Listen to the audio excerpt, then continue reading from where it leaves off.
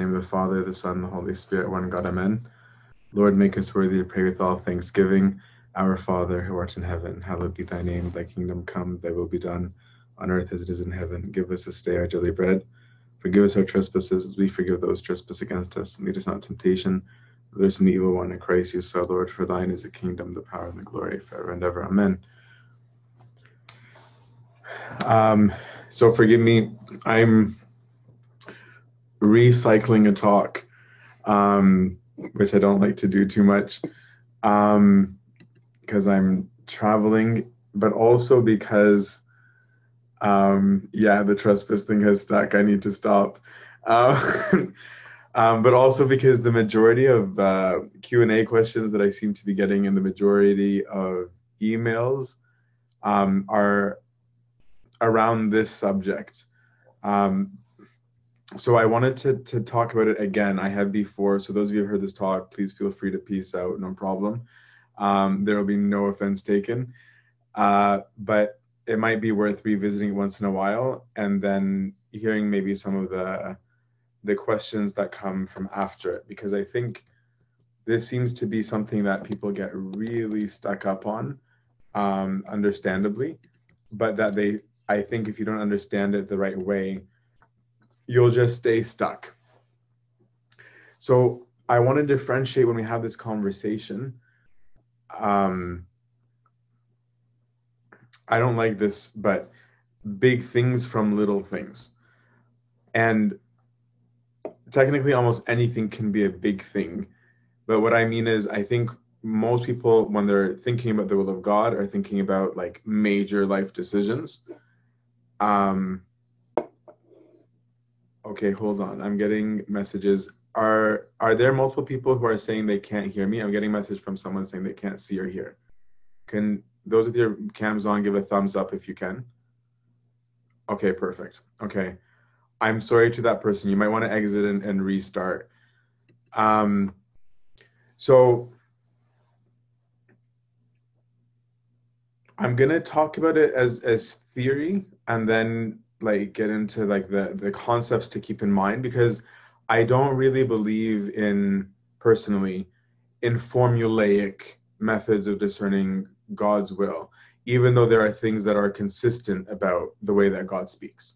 Okay?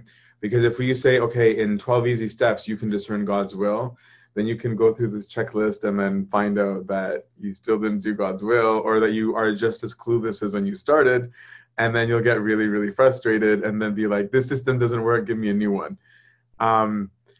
So at the core of all of this, I always like to start off with a quote from the Desert Fathers, because I think it's the most telling of everything. Abba Piman said, the will of man, your will, the will of humans, is a brass wall between him and God and a stumbling stone. When a man renounces it, his own will, he is also saying to himself, by my God, I can leap over the wall. If a man's will is in line with what is right, then he can really labor. And this is the most telling, because the encapsulating thing is about what does your will look like is almost more important in this equation than what God's will looks like. Because a true Christian is struggling to do what's right, which is going to always be in communion with God. But we'll get into that.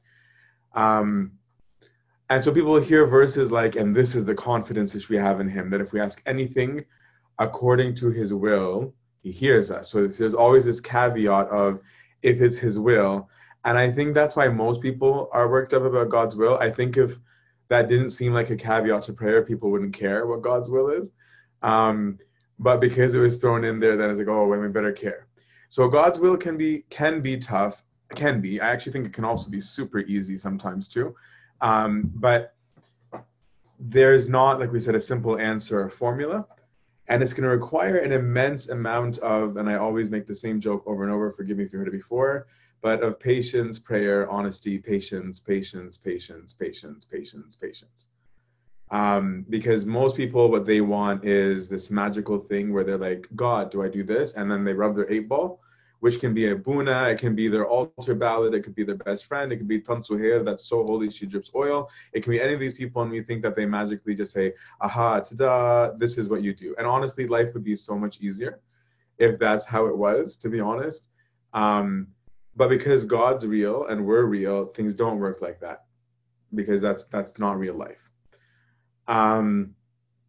It is occasionally, but in general, it's not. So there's going to be an importance that we're going to get into about neutrality, about killing the will, and all those things. But I want to step back before we get into that of saying, what are you seeking the will of God for? So if we look biblically, if we look at the Old Testament, they'd ask God, should we go to war or not go to war? Should we ally with Egypt or should we not ally with Egypt? They're asking about these really big things. David, for example, King David, went to God and saying, hey, the Philistines are coming. Fight, don't fight, right? Sometimes God was saying, don't. Sometimes he's saying, go. Actually, at one point, David ends up being collaborator with the Philistines. So there's these things that they do. But don't confuse the will of God with feelings of perpetual bliss. Okay? What I mean by that is not that God's will isn't going to give you peace, because we're going to talk about how it should give you peace, but that God's will doesn't mean things are going to be cute and fuzzy and like you can make a teddy bear in its name. No. Right? For example, David was looking for God's will in whatever situation he was in. So God wanted King David to become king. But that was not fun for King David. I don't mean being king was not fun. That wasn't. But while he was waiting to be king, his life sucked. He was in hiding. He was a fugitive. King Saul kept on trying to kill him. He couldn't show himself in public when he needed food or drink because they might kill him. That wasn't easy. Right? So knowing what God's will is doesn't mean that what follows is like a walk in the park. Okay? Because if that's what your expectation is, that's like pretending that humans don't exist and that nobody else has a will. We all have a will, and they're going to come clashing with one another often. Okay? So don't confuse God's will with perpetual bliss. Don't confuse God's will for God overriding things. Okay, so for example, God didn't want the Israelites to be in captivity.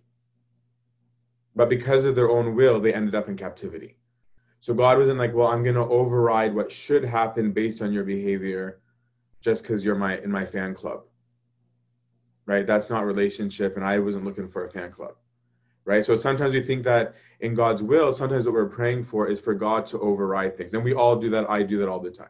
Right? And we're allowed to ask that. I'm just saying, don't confuse God's will for that. Right? Don't think that God's will is equated with stepping in and changing things. And also don't confuse the will of God with human will or events. Right? Because there are events that may actually have nothing to do with God.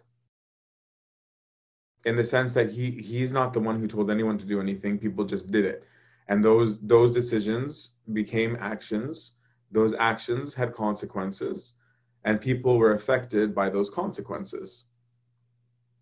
And so that doesn't mean that that was God's will, because I'm one of those people that go crazy when people would say things like, we would be so inconsistent, where you tell somebody like, okay, yeah, I didn't get this job. And they're like, oh, malish habibi, it probably wasn't God's will. And you're like, oh, that sucks. And then 2 weeks later, they send you another email and be like, actually, things worked out. We went through everything, and actually, we can hire you. And then suddenly, the same people who said it wasn't God's will are like, see, it was God's will. See, it was, and it's like, so which one was His will? And so, is it possible that God had a will in there? It is. It is possible, but sometimes it had nothing to do with Him, right? Like, I don't know. Sometimes there's we'll get into it. So as we get into it, I have some underlying assumptions. Otherwise, this conversation is stupid. Okay. Number one, I'm assuming that everybody wants salvation. Okay. Number two, I'm assuming that everyone believes that God actually cares, not theoretically cares, that He actually cares. And number three, that you have a sense of discipleship, because discerning God's will could use a lot of discipleship to be trained in it, because it's not always obvious. I think it becomes more obvious and becomes more easy, but there does need to be help with it, in my opinion. So I'm going to give a general kind of analogy that I overuse, and then I'm going to get into the theory. I'm going to borrow some things from Father Athanasius Iskander that he wrote in his book, and then there's other things that I want to emphasize because I think they're important to emphasize as well. God's will for all of humanity is salvation. So we don't need to assume that God has a specific will per se for every individual on every nitty-gritty detail, right? So by that, what I mean is, when God created humans, he said, I made you in my image and likeness. Till the earth, subdue it. He basically said, go chill, have fun. We're friends. Don't do anything wrong. That's it. It wasn't, okay, Adam, come here. Here's your schedule. From 4 to 7, you'll be tilling this earth. From 5 to 8, you'll be feeding the animals. You can break for lunch at some point. And then from these, he didn't do any of that. He just said, do your thing. Do your thing. Just don't do wrong. He literally said, there's only one thing I'm asking you. Just don't do this one thing. Anything else, totally up to you. I'm not even telling you how much to eat, right? So there's this freedom in him. What he wanted was our unity with him, our relationship with him. That's all he wanted. Until this day, that's what he wants. He wants everybody's salvation. So if we look at things as, again, I hate the analogy, but we're going to use it, corporate, okay, is that the mission statement of this organization is salvation. Now, within the company or within this organization, there are rules, okay? But the rules and the functioning of the company or the organization are all moving towards the same mission statement, salvation. So, inevitably, there are positions of quote-unquote authority, and then there are other positions. So, for example, there are CEOs, COOs, CFOs, or whatever the new titles that we're throwing around are these days, but there's rules, okay? Department head, what have you. So within that organization, God may want some people to fulfill particular tasks in that, okay? And so these are people he might call specifically, of saying, no, I specifically want this person to do this, okay? So this person, I want to be CEO, I want to be this. Because in this organization, everybody's equal in terms of their humanity. But for the running of this organization, we need different roles. And we need them, and every role is important. Whether you're a COO or not, you're still important, right? That's why our God cares about every individual person, not leaders, not just leaders, I should say.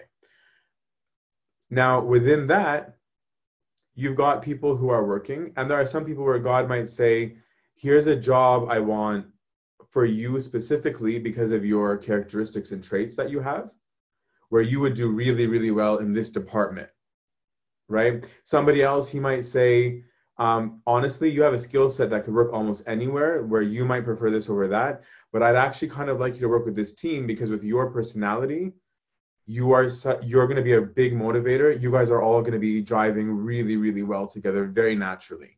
So I kind of want you to go here. With others, he's like, yeah, no, for you, go wherever you want. Go wherever you want. Do your thing, because the gift that you have can be applied anywhere, right?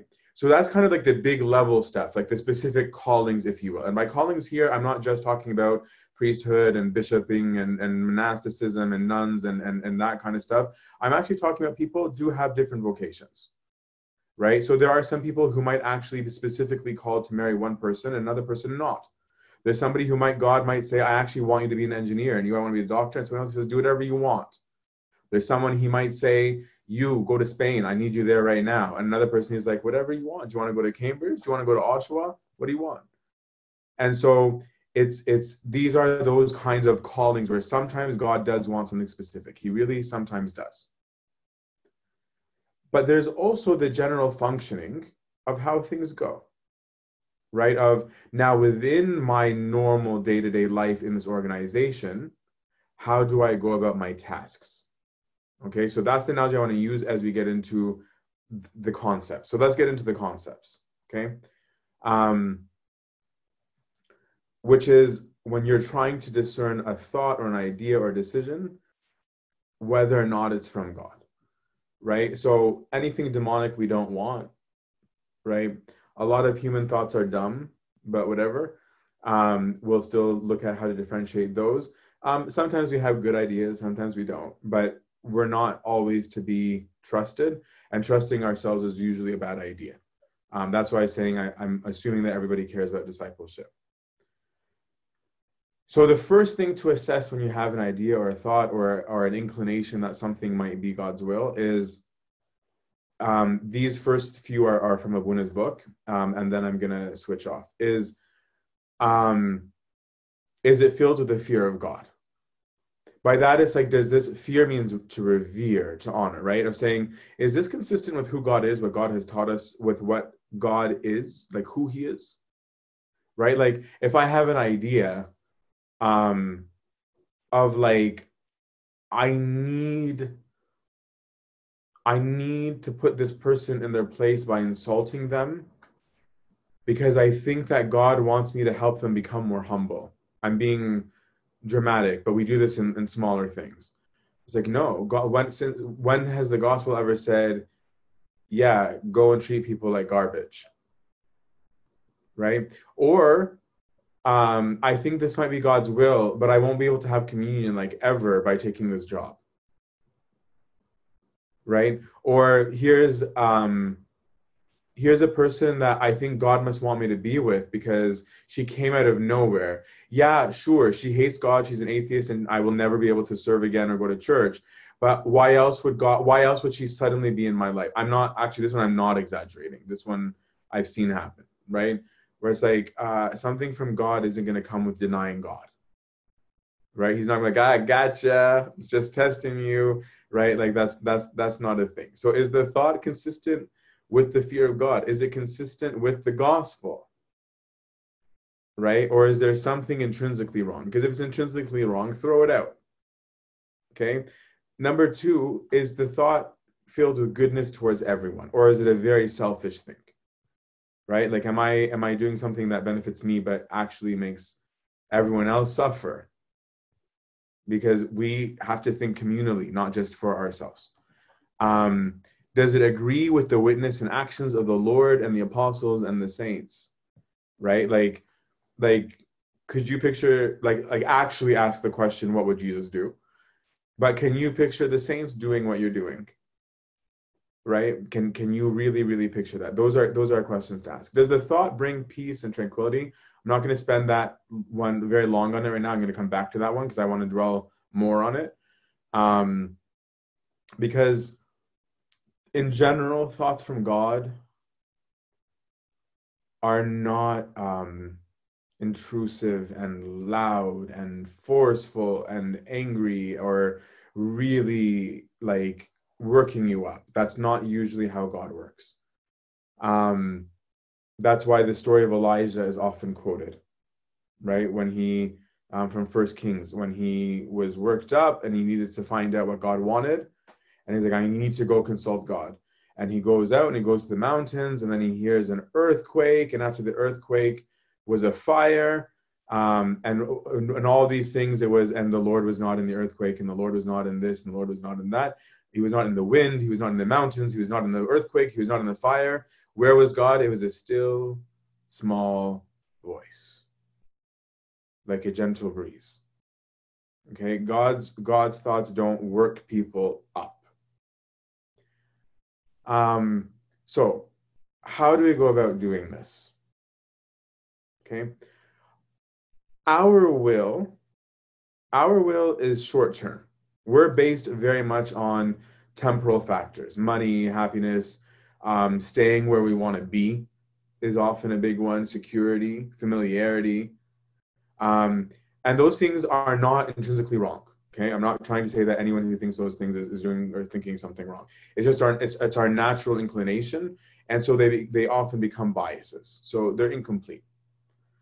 So the most important thing, number one, is that you need to learn how to kill your will. Okay, so the analogy that Theophan the Recluse gives is a glass of vinegar, that if you want to receive a cold glass of water in it, you need to wash it out first so that when you put water in it, doesn't taste like vinegar.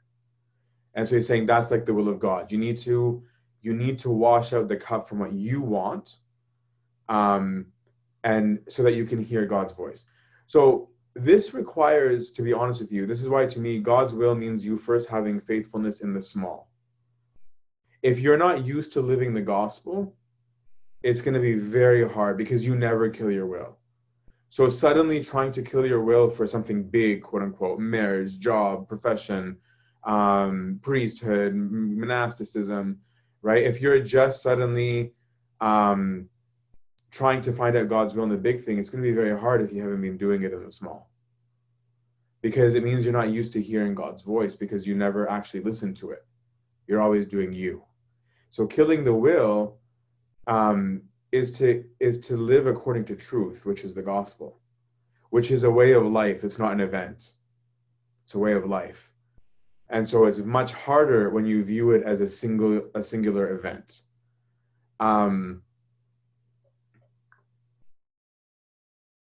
When I was in Thunder Bay, so my last year of pharmacy school, we were doing our rotations.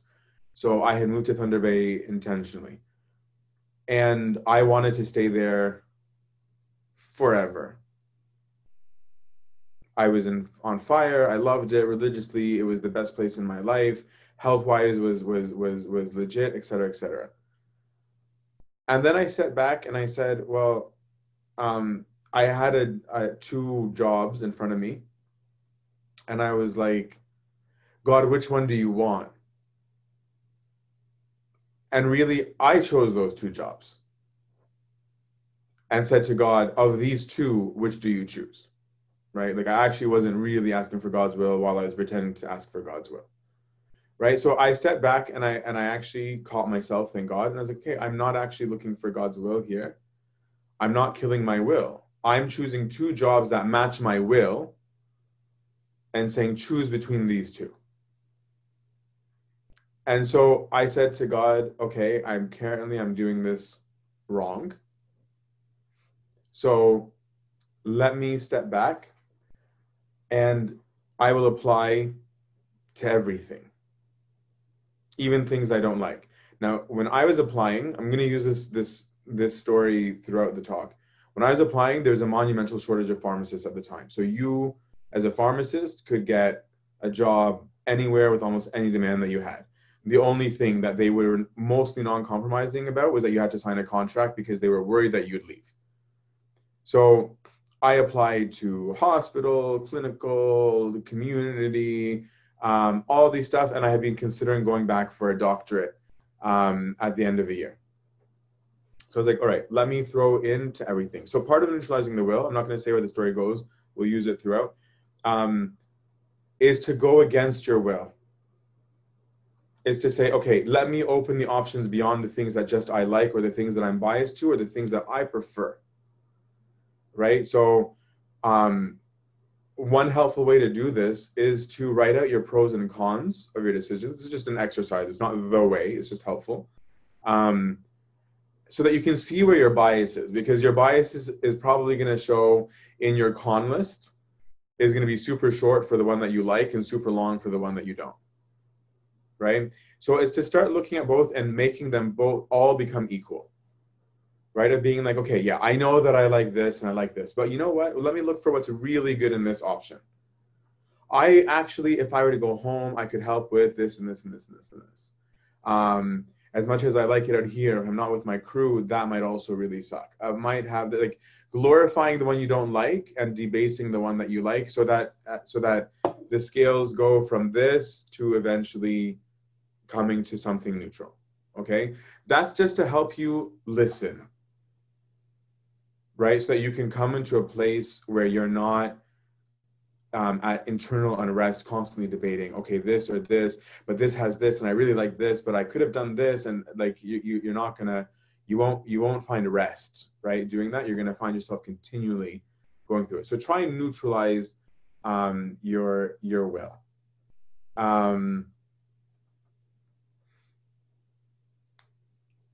But then you need to surrender your will to His divine one.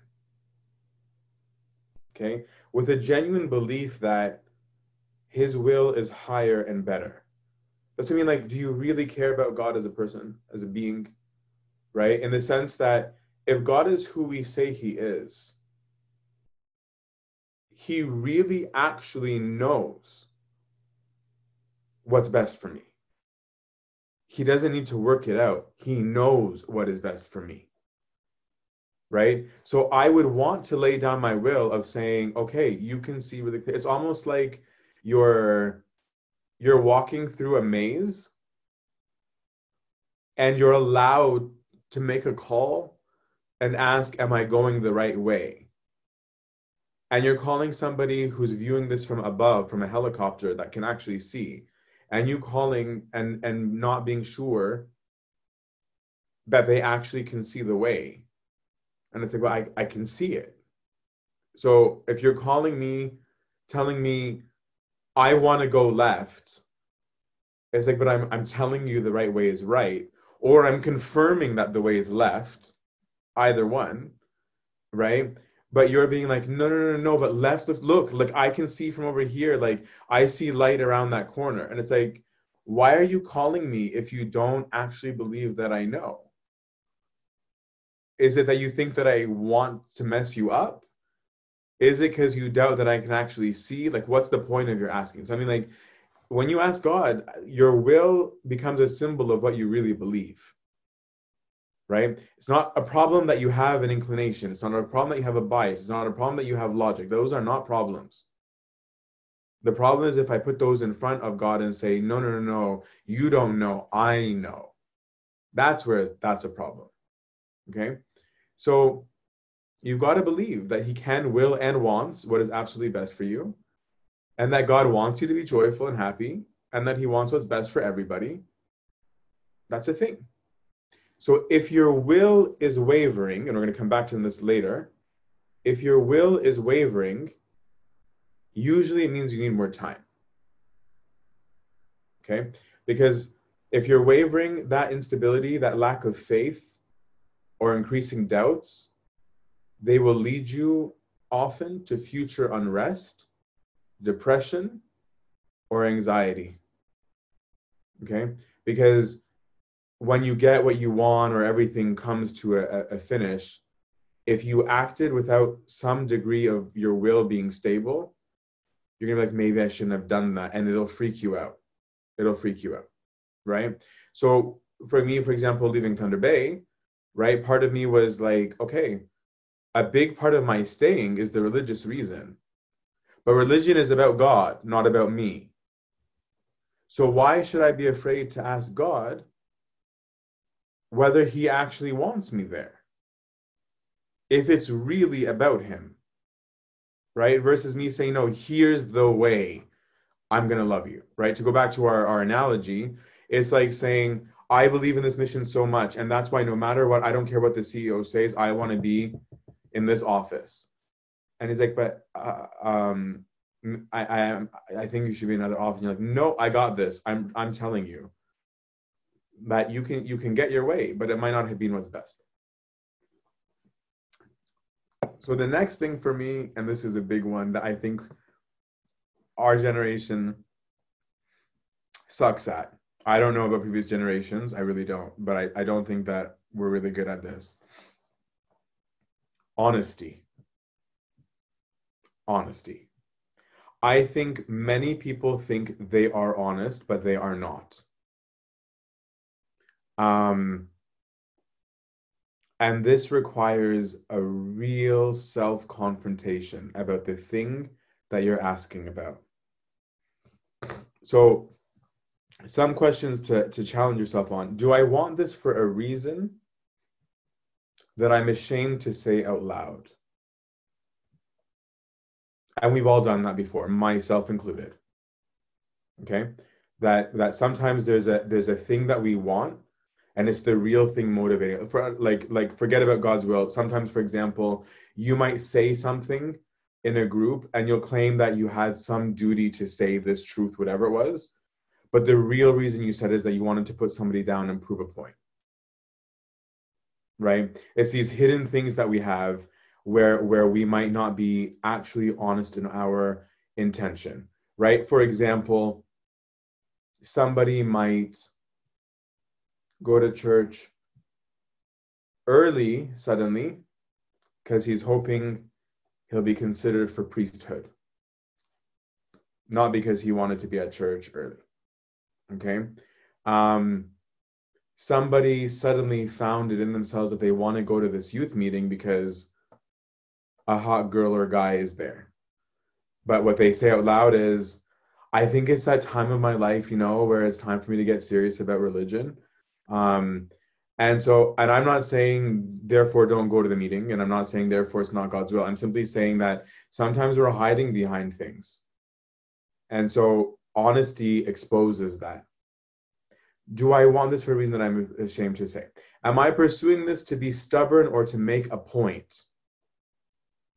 Okay, so I have met couples who are in a relationship to prove to everybody else that they're going to make it through. And they're not married. I'm like, well, I'm sorry, that's really stupid. If the goal of your marriage is just to prove that you can, well, your marriage is going to suck. Okay, point proven. Good for you. You made it. Now what? Now you're stuck with each other forever. Right? And sometimes it'll be like, oh, the church said don't date right now, or I'm gonna date, for like some of the younger ones. Okay, whatever. Like it's not my loss, it's not the church's loss. Well, actually it is the church's loss. But my point is that don't try and prove a point. Ask yourself, because if you're trying to prove a point, the one who's going to be the most wrecked is you. Because you're the one who knows the truth about it, right? So, for example, I use this example regular. I'm not afraid of being vulnerable. To some extent, I am. When I was a novice at St. Antony's, California, and there's a discussion about me to go to St. Paul Brotherhood or not go to St. Paul Brotherhood, I had to be very honest when I said out loud the warfare left of saying, part of me is afraid of looking like a failure. My whole life I've been monastic. My whole life I've talked about monasticism. Everyone thinks like that I would make an amazing monk. Everybody views me in this way, that way, the other way. I view myself in such and such a way. Now, what happens if I leave? Does that mean I failed? Are they going to view me that way? Right? That maybe should I stick it out to prove that I could make it? But if I did that, I'm the one who would be miserable. It wasn't the right place for me at the time. Right? And that even the thought about that didn't mean that it was not monasticism. It might mean not monasticism here. Right? Things don't necessarily mean what they look like when we become objective. But being able to say that out loud was able to free me from doing it for that reason. Right? Like, what is the reason that I'm really pursuing this? Okay? Am I doing something intentionally or unintentionally that will mislead people so that I can get the thing that I want? Right? So I'll use the monasticism example because it's easy. Where somebody wants to be a monk and they think they need to sell it to their father confession, right? So they start being like, they share a room. For example, they have a roommate and they start sleeping on the floor. And they're not genuinely sitting on the floor as an asceticism. They want someone to start saying, he's sleeping on the floor. He's totally going to the monastery. The person wants the rumor to circulate, right? They start using monastic examples all the time. I've seen people who do this. I did some of them. I didn't do that one, but I did do some of them. And that's something, to some extent, psychologically, I think it's quasi-normal, but it's not how you're going to hear God's will. right? And so the idea is that I want to sway people to view me, to think in a certain way, so that they like the idea already. That it's kind of sold. That's not honesty. Knowingly or unknowing, that will mislead people, right? Because that's what's going to freak you out when it becomes permanent. Because let's say you got your way and you became a monk. What's going to haunt you the day after it's permanent, when the hands are on you, is, I faked this. If I hadn't done that, would they have said yes to me? Oh no. Right? It suddenly gets fear, because the idea is, don't worry about getting what you want. You can get what you want. Anybody can get what they want for the most part. If you're persistent enough, you can probably get it. But if the real question is this what God wants? Is this good? Is this good? Then I need to be honest, right? Be honest with how you process information or events, so that you're not skewing the things to mean things, right? So where it's like, my boss didn't say this, that must be a sign that these people didn't do this, where it's like, no, be honest about whether or not that's an interpretation you can really give or not give. Okay? Be honest with how you approach your father confession, so that you're not trying to get a particular answer. Okay? So for example, somebody might come and say, I think I need to now do this in my household because I tried this and this and this and this and this. But they exclude information that would contradict that, or that would lead the advice in another direction, right? So that you come off as a victim, or you come off as this sacrificial person and the other person is not responsive. We as humans, we do this all the time. Honesty, honesty, honesty. How do you approach? Be honest that you have not been doing things that bias things or that confirm things. Okay? You don't want to force things in any direction. You want things to be clear and honest. Prayer. These are not in order of importance. I'm assuming that you're praying the whole time. Prayer should not be, please, Lord, let this happen. That's not asking for his will. That's asking him to do something specific. Okay? Because the real question should be, is this good? Is this right? Is this consistent, Lord, with you, with our organization, with the mission statement? Is this good? Okay? What's not your will, Lord? Please either remove from my heart, or teach my heart to speak, or help me not to be blinded, right? These are things to pray. Lord, fill my heart with peace that is yours towards this thing. Remove the doubt from my heart. Turn every thought, every emotion, every interaction, everything into a prayer. Whatever you're worked up about. You're frustrated, Lord, I'm frustrated. I'm worried, Lord, I'm worried. I think this might happen, Lord, I think this might happen. Right? Change the direction of your thoughts and your deliberations towards God.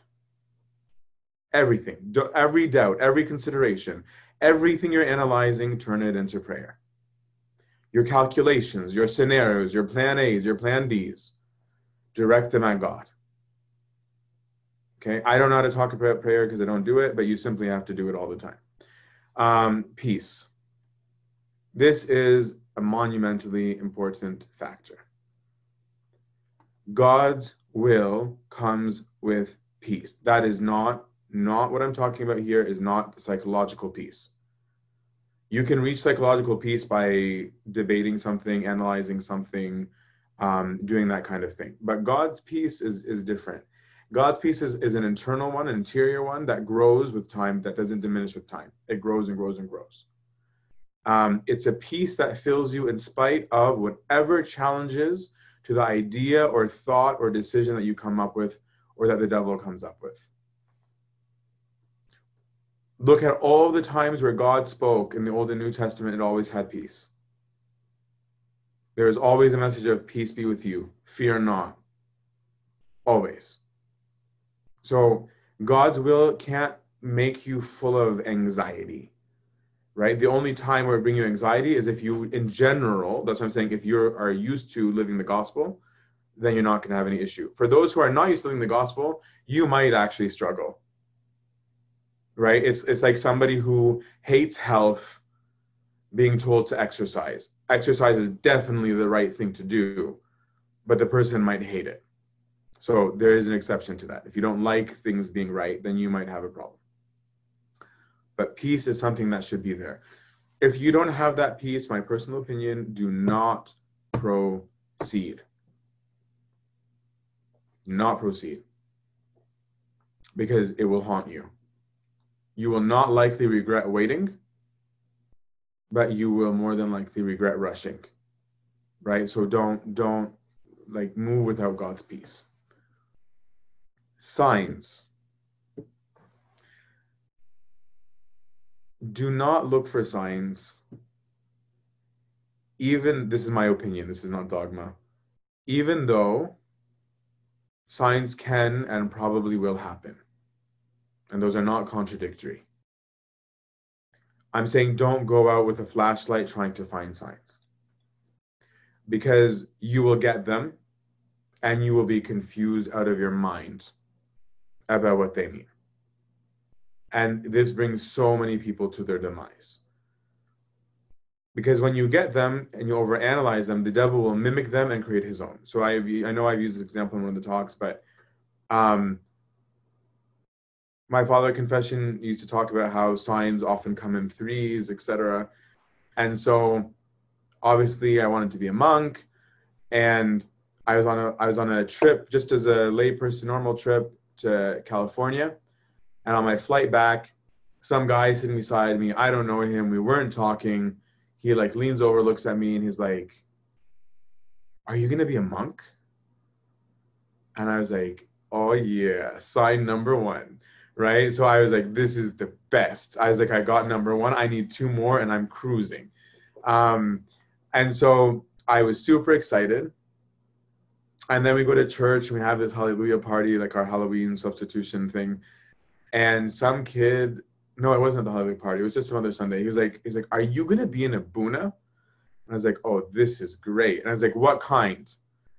I was like, "Monk kind or priest kind?" Because I don't want priest kind. Is there a monk kind? Like, which one are you thinking, kid? And so I was like, okay, this might be sign number two. But then some dude at work comes up to me and he goes, "Your destiny is to be here in the world. You better," and again, all unprovoked, all whatever. "You need to be a pharmacist forever. This is your place." And I'm like, no. Bad sign. Right? So I'm getting all these different things, and if I were to interpret them all, I can make them mean whatever I want, right? And then how am I going to differentiate? Like, no, number 3 was demonic, number 2 was mediocre, make it was just a fluke, number 1 was God. Right? Now I'm going to interpret signs the way that I want to, right? So the story of St. Paul gets me every time. When St. Paul, after suffering a shipwreck, they come up to an island, and a viper comes out when they're sitting around the fire and grabs him by the hand and bites him. So the people on the island, because he was being transferred as a criminal, as awaiting trial to Rome, were like, "Aha, look at your fate. Clearly you're an evil person, because even though you lived through a shipwreck, a viper has bitten you and you're going to die. That's a sign of your guilt." St. Paul just waves his hand, and the viper falls off. And then the same people suddenly go, "He's a god." It's been 30 seconds between two interpretations of the same action.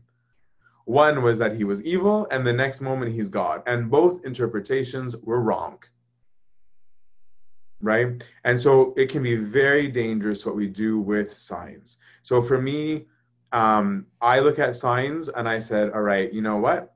I created a mental filing cabinet, and I took all the signs and I put them in a folder called Stuff That Happened.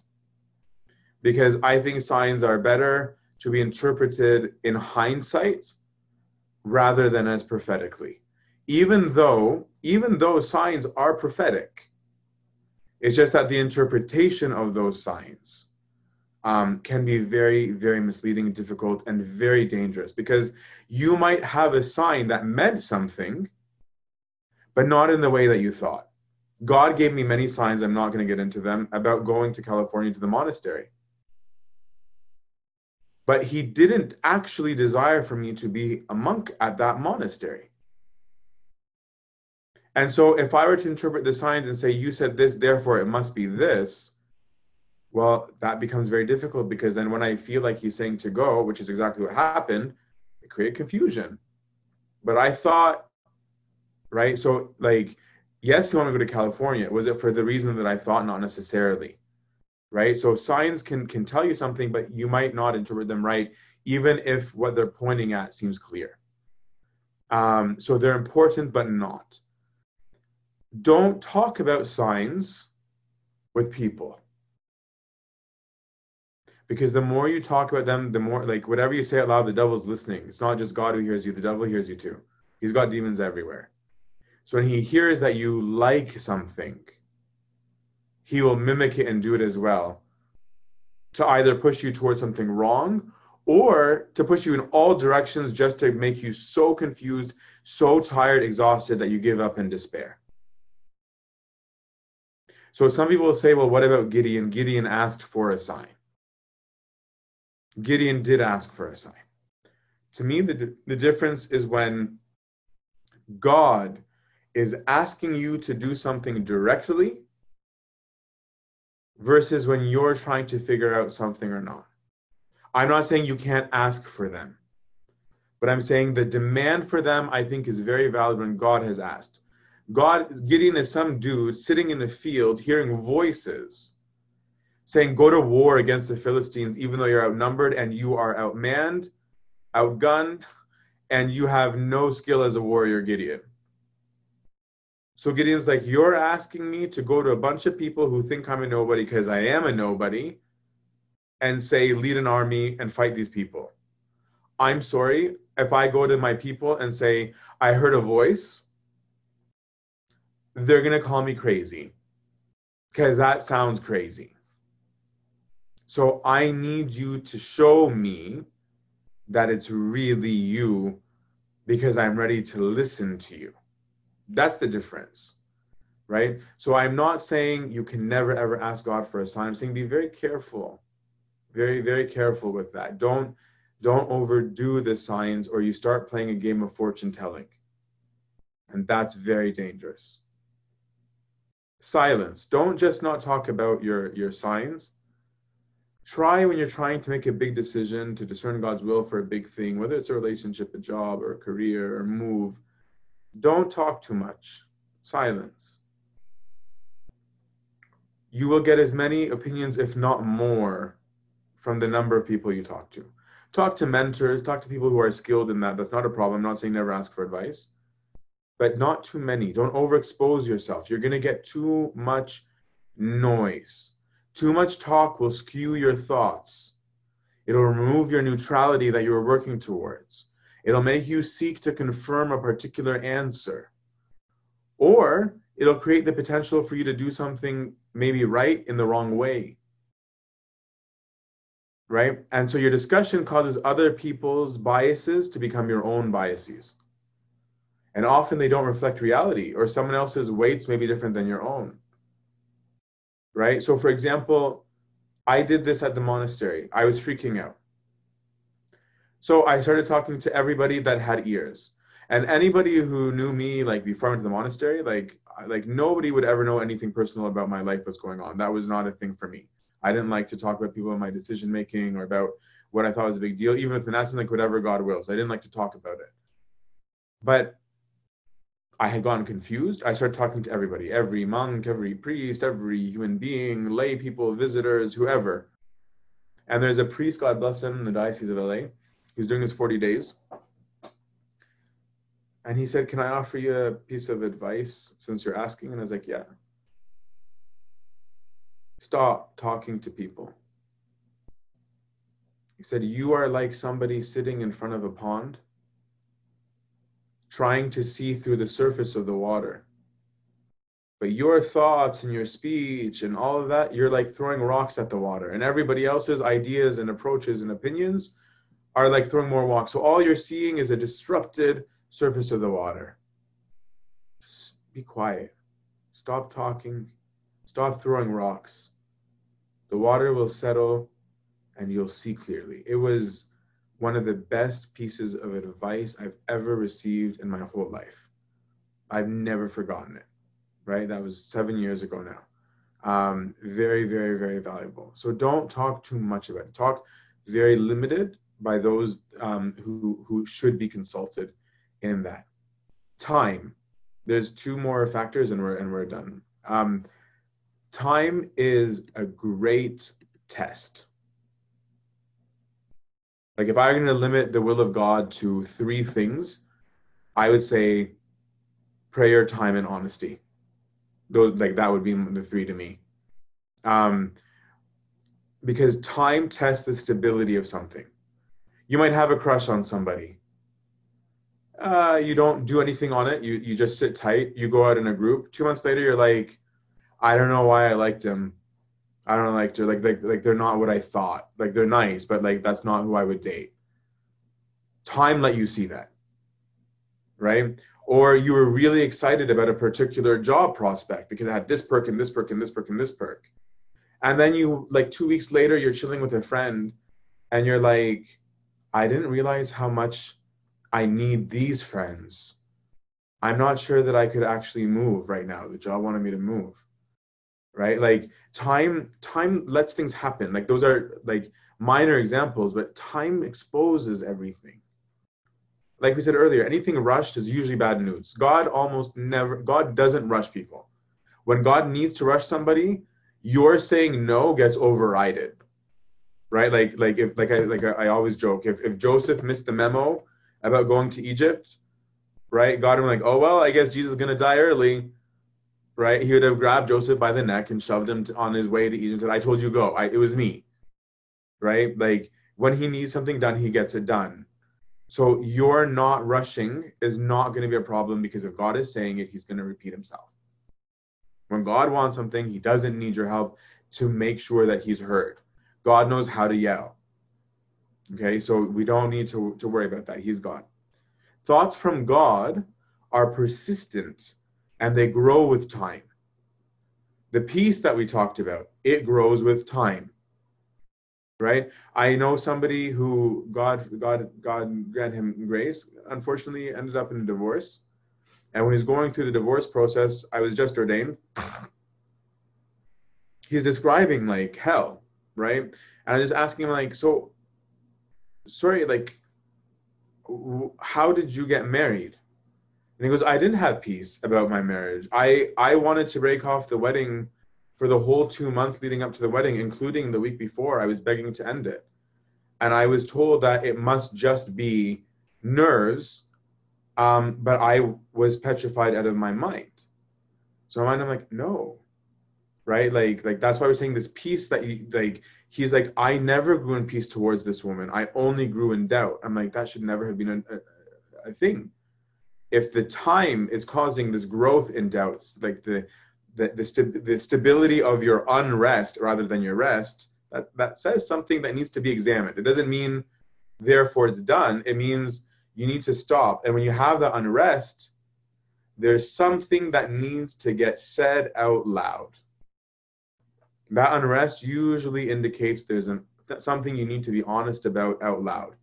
Articulate what the unrest is about. Because that's probably going to be the source of your issue that's going to bring you peace. That's my view. And the doubt that's growing or persistent is often exposed by time. Now, what I'm not saying is that if you have any doubt, it must not be God's will.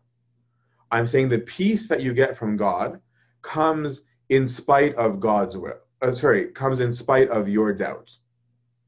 For example, when I was certain 100% that God was telling me to go to the Brotherhood, and I was, it didn't mean I didn't have concerns about the Brotherhood, right? It was that I know there's going to be some rough things. There's some things I'm worried about. There's some things I don't understand. There's some things I haven't figured out. There's some things I might not like.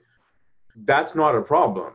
It's saying that in spite of these things that I'm worried about or anxious about or cautious about, I know that I'm supposed to go there. That's all. Right? That's not saying that I can't have something that I'm worried about. So, for example, you might feel peace about a job, even though there's some parts of the job that you're worried about. No problem. There's somebody that you're interested in marrying, even though you know there are some aspects that might cause some conflict. No problem. Those aren't no's, right? It's just simply saying that, like, is there a sign or not that this is from God? So God's voice, when it comes, is peaceful. His voice is calm. His voice is persistent.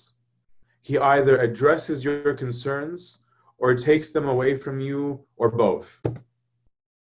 Right? Like, either he'll say, yes, that's a valid concern and I know it. Like, I hear you, but yes, I'm still telling you go. Or it's like, yeah, and don't worry about it, maybe. Right? He will speak in many, many, many ways. Directly into your heart as a very real voice. Just because it's in your heart doesn't mean it's not real. An internal voice. It can be an audible voice, an external audible voice. It can be through your readings. It can be through others. It can be through signs. It can be through nature. He speaks. But if you don't have, that's what I'm saying, if you don't follow God's will in the small, and if you don't have a spiritual life, you won't hear him. This is why he said, my sheep, when they hear my voice, they know me. Because if I don't ever have a relationship with God, where is he going to speak from? For those who regularly read, he'll often speak through their readings. For those who regularly serve, he'll often speak through the service. For those who regularly pray, he'll speak through their prayers. For those who are regularly out in nature, he speaks through nature. Those who are out, like he's happy to speak in so many ways. For those who regularly consult with their spiritual father, he'll often speak through that regard. With certain missions, he speaks in a particular way. Often when it comes to priesthood, he'll speak through the bishop, among others. Right? But his voice comes in so many ways. Sometimes he will slam doors shut to tell you, I'm saying no. Like I am saying no. Other times, and this was, I joke, I call them his active silences. Sometimes he plays these, I don't want to call them pranks, but he'll open a bunch of doors, be like, yeah, I can do this. I get it. I know you want this one, right? I get it. You're asking me about this one. Open. Yeah, you thought you're going to take it? Slam. No. I get you. I hear you. I'm saying no. You ask me what I want. I'm saying not this one. Right? But it's because there's something even better coming. Right? And so you got to be honest about whether you really want God's will. That's why I said I'm assuming you actually want it. Right? Because sometimes people will pray, for example, this one always kills me. The post-breakup conversations they're always entertaining in hindsight. They're not in the moment, but where the post-breakup talk where it's like, I don't know what God wants from me. I was praying so hard for his will. And I'm like, so if he's saying no, then why are you upset? Like, if you were asking yes or no and he answered you, then why is this so upsetting to you if that's what you claim to be wanting? Because it sounds like you weren't praying, God, do you want it or not? It sounds like you're saying, God, make it happen because I like it. Right? So that's not his voice. His voice is clear. His voice is calming, reassuring. It fills you with awe, reverence, joy, peace, and it makes you thirsty for more. I want to end the talking part, good, it was exactly an hour, with a quote from Origen that I really like, because it pushes the idea that there are something God might not have a will about. Right? Where if something is according to the gospel, it's not contradicting the gospel, and there's not an issue, where he's like, it's up to you, right? Like I always joke about how the apostles, when they planned the Euro trip, they planned it, right? They chose their cities, they chose their things, they chose where they were going, and the Holy Spirit stepped in and said, actually, step out, go here, and don't go here, but the rest of it, do your thing. And the Holy Spirit didn't say, hey, what you doing walking around Europe, not asking me first, right? There was none of that, okay? And so we sometimes get caught up in that. So I wanted to use this quote from Master Origen because I think it captures it. So it's a paragraph long. Bear with me, and we'll wrap it up and we'll give time for questions. When Paul says, he's actually commenting on Romans. When Paul says that he is praying that somehow and at some point he may have a successful journey, so that in the will of God, he might come to Rome, it must be remembered that since the apostle of God is dedicated to a holy work, that is, to the work of the gospel, he is waiting until by his prayers, not only may he have a journey which is successful, but also that it might be successful according to the will of God. How much more, therefore, ought we, whose work and worth are so much less important, to ask God for success on our journey when we have some business to attend to? Nevertheless, I think that the apostle also wants us to understand that the success of a journey does not always mean that the journey is according to God's will. That something can be successful but have nothing to do with God's will, is what he's saying. For Balaam had a successful journey when he went to Balak in order to curse the people of Israel. But this success was not due to God's will. And many people have great success in worldly affairs and rejoice in their prosperity, but such prosperity is not of God's will unless the purpose of our journey is to do his will, as the apostle says here. So he's saying that you need to make your will always God's will. Otherwise, what you're doing might be successful, but might not have anything to do with God. I lied. There's one more point I wanted to address, 1.5 more points that I completely forgot. I think they're important, so forgive me. Number one, I'll come back to it right after. What happens if?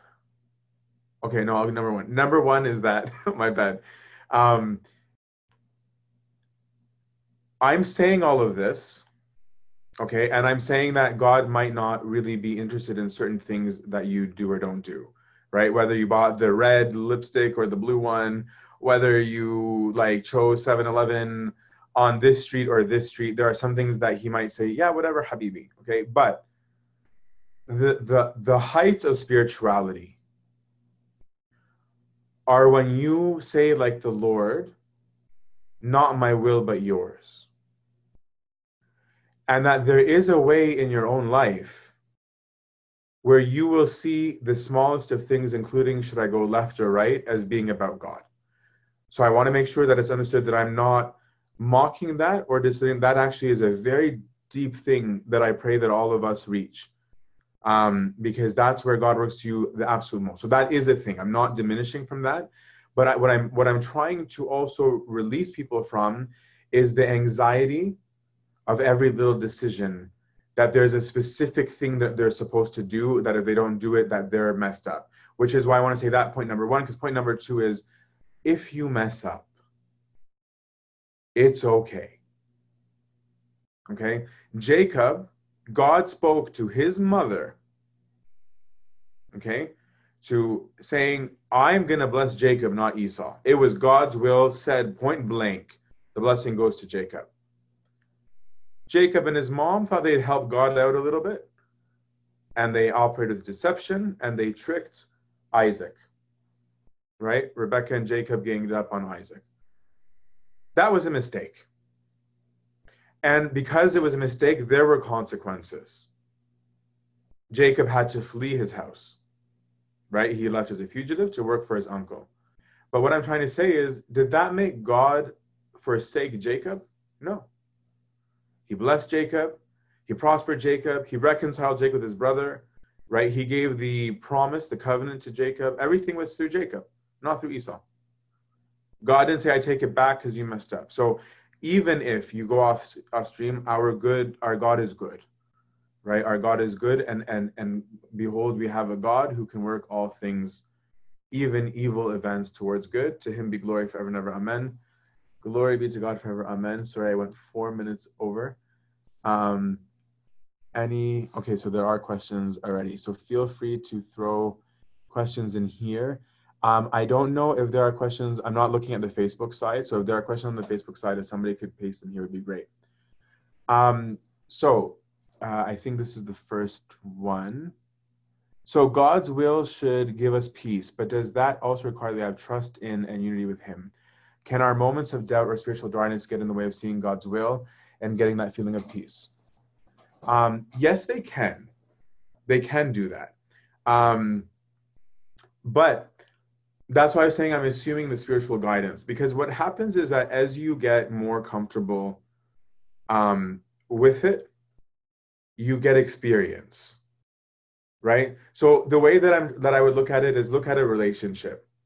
Okay, when you go into a relationship, you go onto a relationship based on something, right? I don't think most people walk into a human being store and look at all the different people they could marry and be like, okay, I choose that one, right? Like, I'll buy that one, right?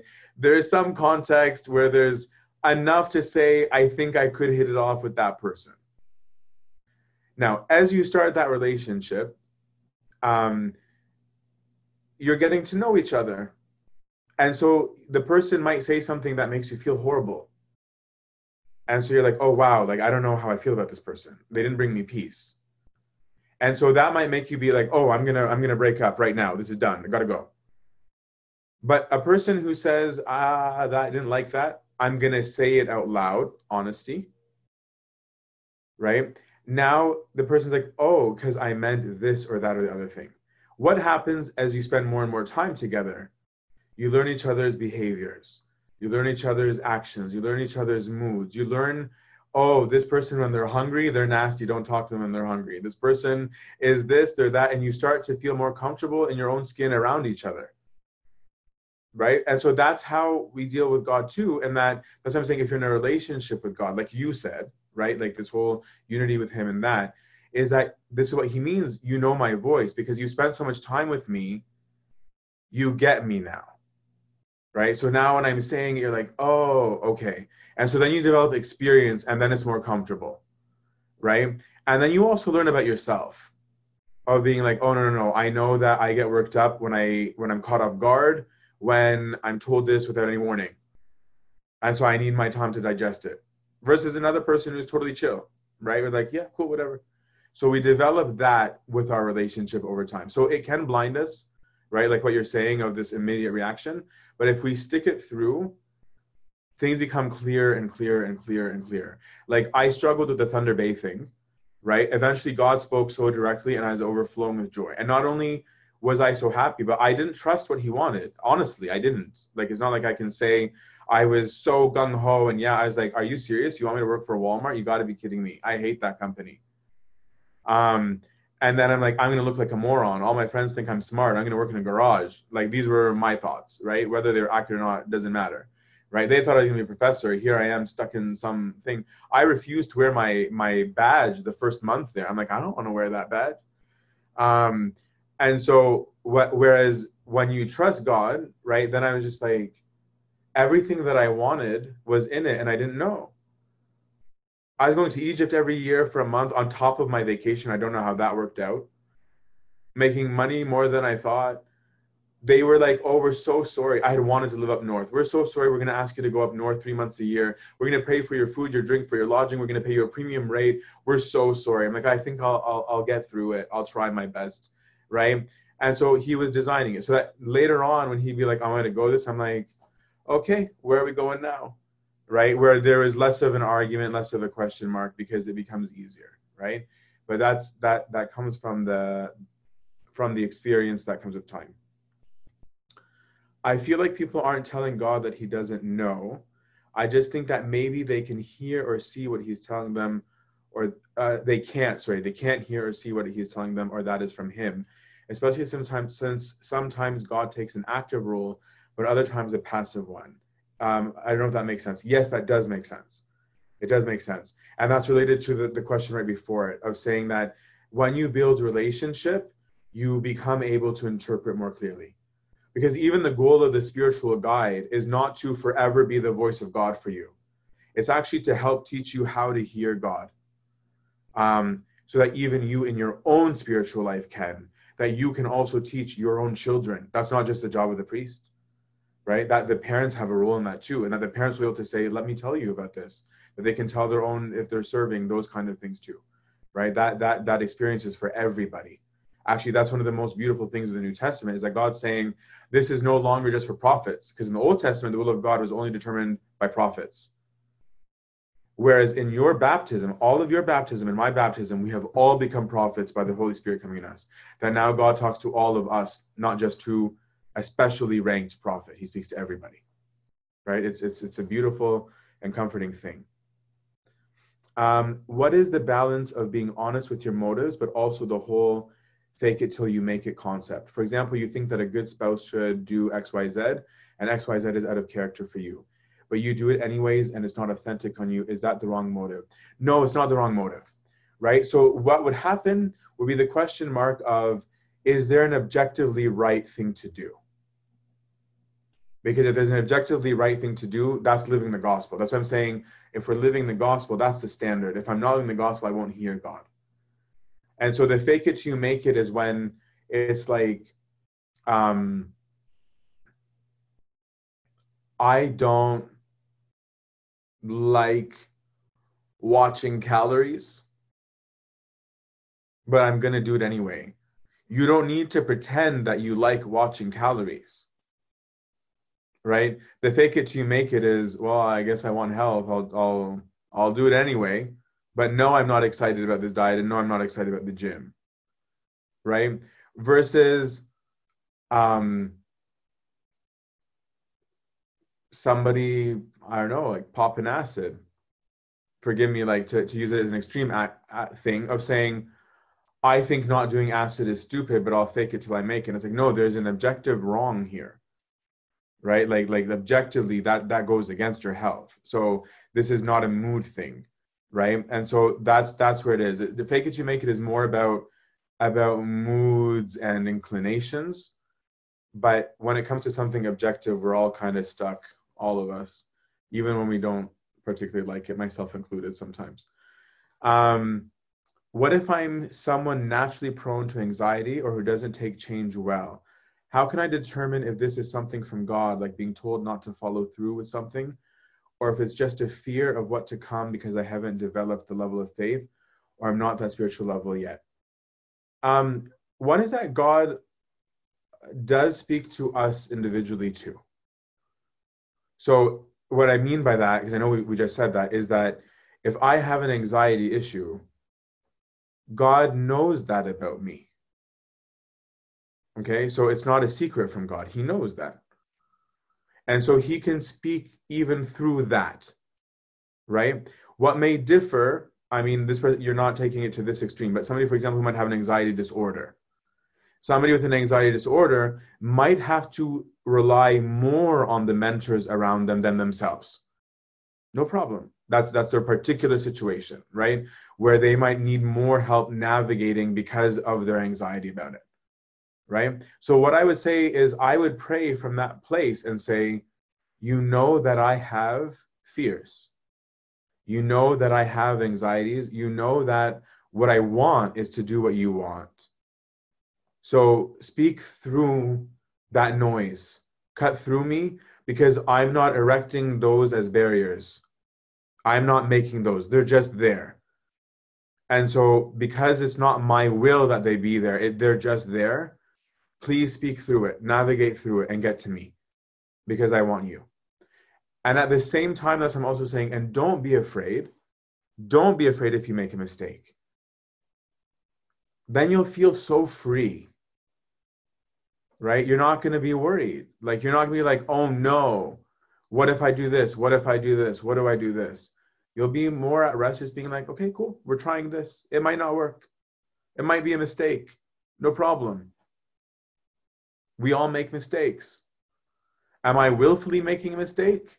Am I stupidly making a mistake? Okay, no, I've done to the best of my human ability. You might have done all of your homework and then 2 years later find out there's one little thing that you didn't do that would have changed your decision. No problem. It's not like you knew and ignored it. You didn't know, right? That way you can have peace about it. And that's why I'm saying honesty is what frees you from all of this, right? Like I'm in the middle of discerning God's will about something. I sat with my bishop, right? I spoke with my bishop earlier today. And I was like, I don't want to bias you. I don't want to bias you because I don't know if God wants me here or God wants me here. I have personal biases because there's some things that I like and more than other things based on where I am right now.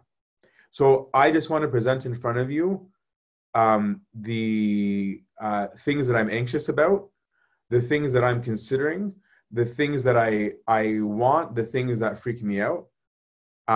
Because if I don't say them out loud, I'm going to doubt the decision because I'm going to feel like if I hadn't told you this, you might have not done this. And then I'm going to feel stuck. So I want everything on my heart to be laid out. And then whatever you tell me, I'm yours. right? And what some people, I think, forget is that sometimes God's will is the same as yours.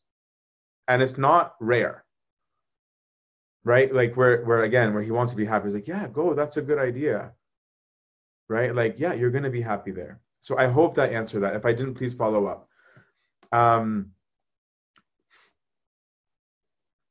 How do I reduce the will of God to an infinitely amount of present moments instead of long journey? In other words, how can I concern myself only with the present, doing his will now, instead of worrying about the future will of God for me? That's an awesome approach, right? Live the gospel at all times. That's why, like, again, my motto in life, be yourself, don't sin. That's it. Because whatever gift you have in terms of your personality is what you share with God, right? So if you're a compassionate person, it's because God is compassion. If you're a service-oriented person, it's because of God's service. If you're an artistic person, it's because God is the artist. If you are a mind-bending person, it's because God is the engineer, right? So great. This is how you're sharing in God. This is a good thing. This is how you're going to get to know him. So to have God's will in the small is to say, how do I live the gospel at every moment? Somebody's angry. Do I get angry back? Do I insult him? Do I lose my temper? Do I raise my voice? Do I offer comfort? Do I say, I'm not in the mood? What is my Christian response right now? I am in this situation. I could do this thing or this thing. Which one do I do? So it's really just about turning to the gospel and everything. And you'll just be living the rest of life normally, not worrying about it. Things will just happen naturally, right? And so when God wants something, he'll tell you. Like we really overcomplicate it. Like I feel bad for God so often where I'm like, the poor God is like being yelled at for everything. He's like, I never said that. I didn't ask you to do that. Like I didn't tell you, I didn't take them. I didn't oh, okay, I'm sorry. I'm sorry. Here's a cookie. You want a game? Oh, here's the game. You want to go to the here you can go. I have a look at me. I love you guys, no problem. Right? And so we really victimize God. In a lot of things, and then we label it God, and then the whole world thinks it's God, and then everybody hates God. And it's like, man, we're the worst ambassadors, right? We're supposed to be his kids. So in every moment, look for the gospel, be yourself, semicolon, don't sin. I find when I need to seek spiritual guidance, I like to get a bit of knowledge and wisdom from a few different spiritual guides in my life. I'm not looking to hear what I want to hear, but is it all right to do that? If so, what should I be doing when I'm seeking guidance to make sure I'm making the most of different things I hear from those guides? Great question, because a lot of people are very guilty of this, and this is dangerous. Not what you're doing, but this multi-shopping, the pre-shopping thing. Yeah, that's a problem. It's a major problem because this is a scary story that Abuna and Kitchener used to always tell us. When the people were seeking false prophets as yes men, they started going to real prophets because they literally said, don't go to these guys. They're going to say no, go to these guys. God goes, I will speak a lie on the mouth of these prophets because they are not seeking my voice. Yeah, it's scary, right? So number one is your motivation and your intention. Are you looking for somebody to just tell you yes, right? If that's not your intention, you're already in a safer space. Two, I would say, is to disclose it, is to say, I'm coming just for an opinion, right? Because we're not looking like spiritual, like priests and spiritual fathers, father confession, etc., shouldn't be looking to control you. If they are, there's already something wrong in the relationship. Okay. And so the objective of any proper guide is to give you direction to help you in your guide relationship with God, you in your journey with God, you to learn it. I would compare it to help you out, like with the situation you're talking about, of you have a GP, right? You've got your general practitioner, you've got your primary physician, and you've got specialists. For most things, you should go to your primary. Okay. If the thing that you're seeking, there are other specialists around who know a lot about it, there's nothing wrong with saying, I'm going in for just a consult. But what I always say is at the end of the day, come back to your primary with the decision that you're making.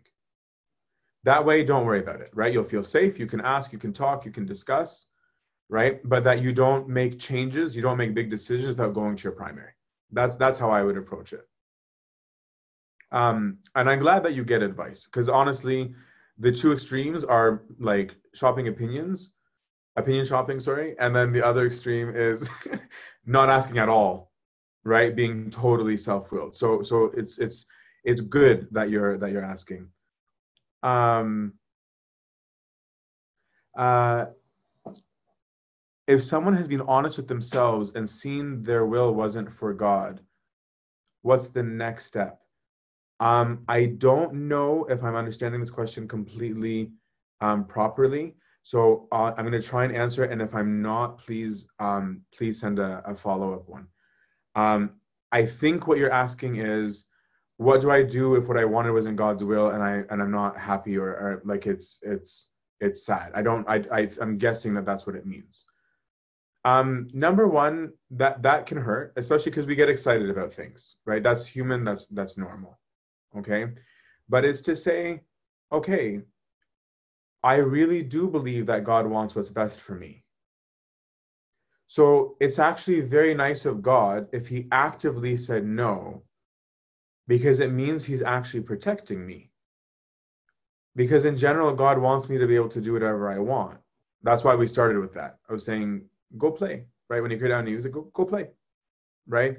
So if I change my perspective to God took something away from me, or God didn't want me to have something, or why didn't God let me have this? If I understand God right, then I'll understand that it actually must be because he cares, right? And so if that's my understanding, I'm going to be more at peace with it, because I get that it's not the right place for me, right? So for example, like I said in my own example, I wasn't happy when God said, work for this company. And I, even the first year, in spite of hearing God's voice so directly, I'm an idiot, I was still trying to leave, right? And God is like, I said, come here, right? And that, like, again, was the time state I'm like, this is pretty sick, right? Like, I'm so hooked up, like, compared to, like, so many people right now. Like, I'm getting away with murder, right? And so you get more comfortable with, that when you really want what's right. It really becomes a question of, do you believe he's omniscient? And do you believe he's good? Because if you believe those two things, I think that's what will help you get out of your funk. The other thing is more of just like a practical thing, is look at the good of your situation, right? Because there's always good in your situation, right? Of just being like, okay, well, at least I'm not losing this. Because if I was moving from one job to another, well, there's good things at whatever job I was already at, right? So why did I like it, right? What are the things that are good? I would say in general, be a person who always looks for the good and not a person who looks for the negative. Because a person who's always able to see the positive in every situation is a cheerful person. But a person who's always looking to be gratified or always looks for the negative is always going to be negative. Always. Negativity breeds more negativity. Is there a danger in trying to find God in your Bible reading in a forceful way? For example, making connections that might be overreaching but have spiritual significance to you in the situation. Yes, there is a danger in that. There's a joke that I don't think is actually funny, but I heard it in a sermon once where some priest was talking about somebody who was considering killing himself. That's not funny. And then he opened the Bible at random and then found the verse that Jesus says to Judas, that which you do, go quickly. And so I was like, let's not use the suicide example. But let's make it up with something else. He wants to steal, right? So like, yeah, we could abuse it, right? But I'd also say that God definitely uses it. But that's why I'm talking about honesty. So let's say you're in that situation. Let's use that as our scenario. Number one is examine yourself. Am I trying to make this mean something right now?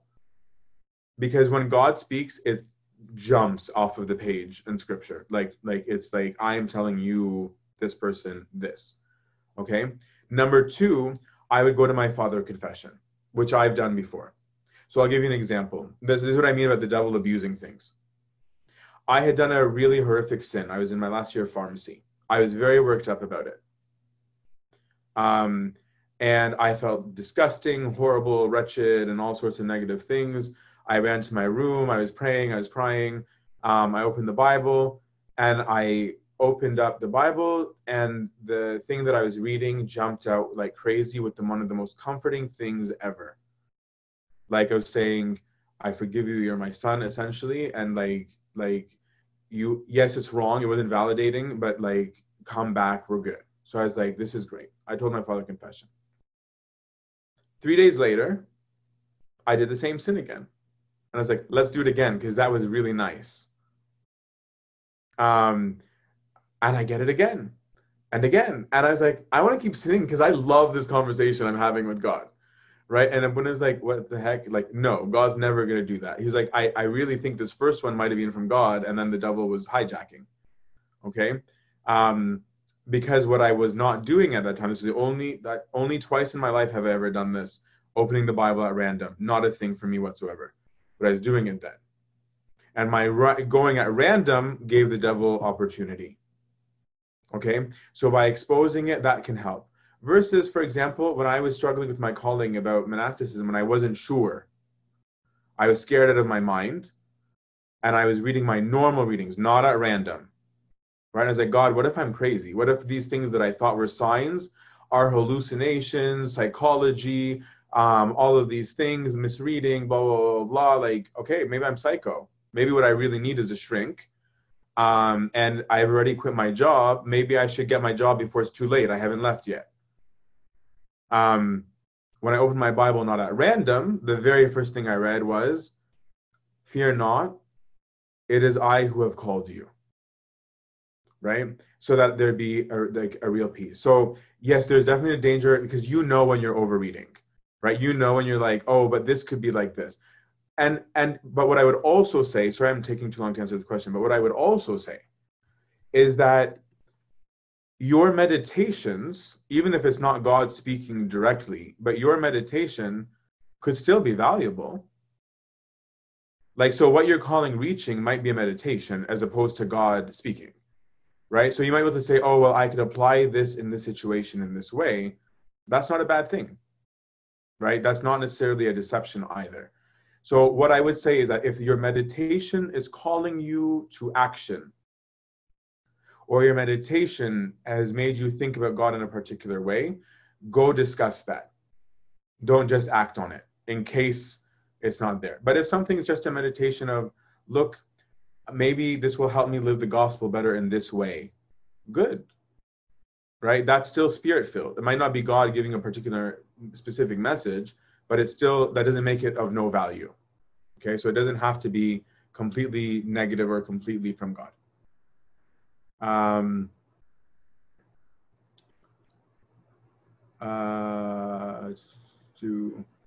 If a relationship didn't work out, can we say it was just God's will, or could it have been our own shortcoming? Yeah, it could have been your own shortcoming. Yeah, definitely it could be. And that's why I'm just saying, the real question that I ask sometimes is, when someone says it wasn't God's will, I ask them, how did you know? Because so many people just say that, right? And I'm like, how'd you know it wasn't just you? Right? So that was the whole point of the talk at the beginning, of saying, do I believe that God has one person for every single individual? I don't. Personally, I don't.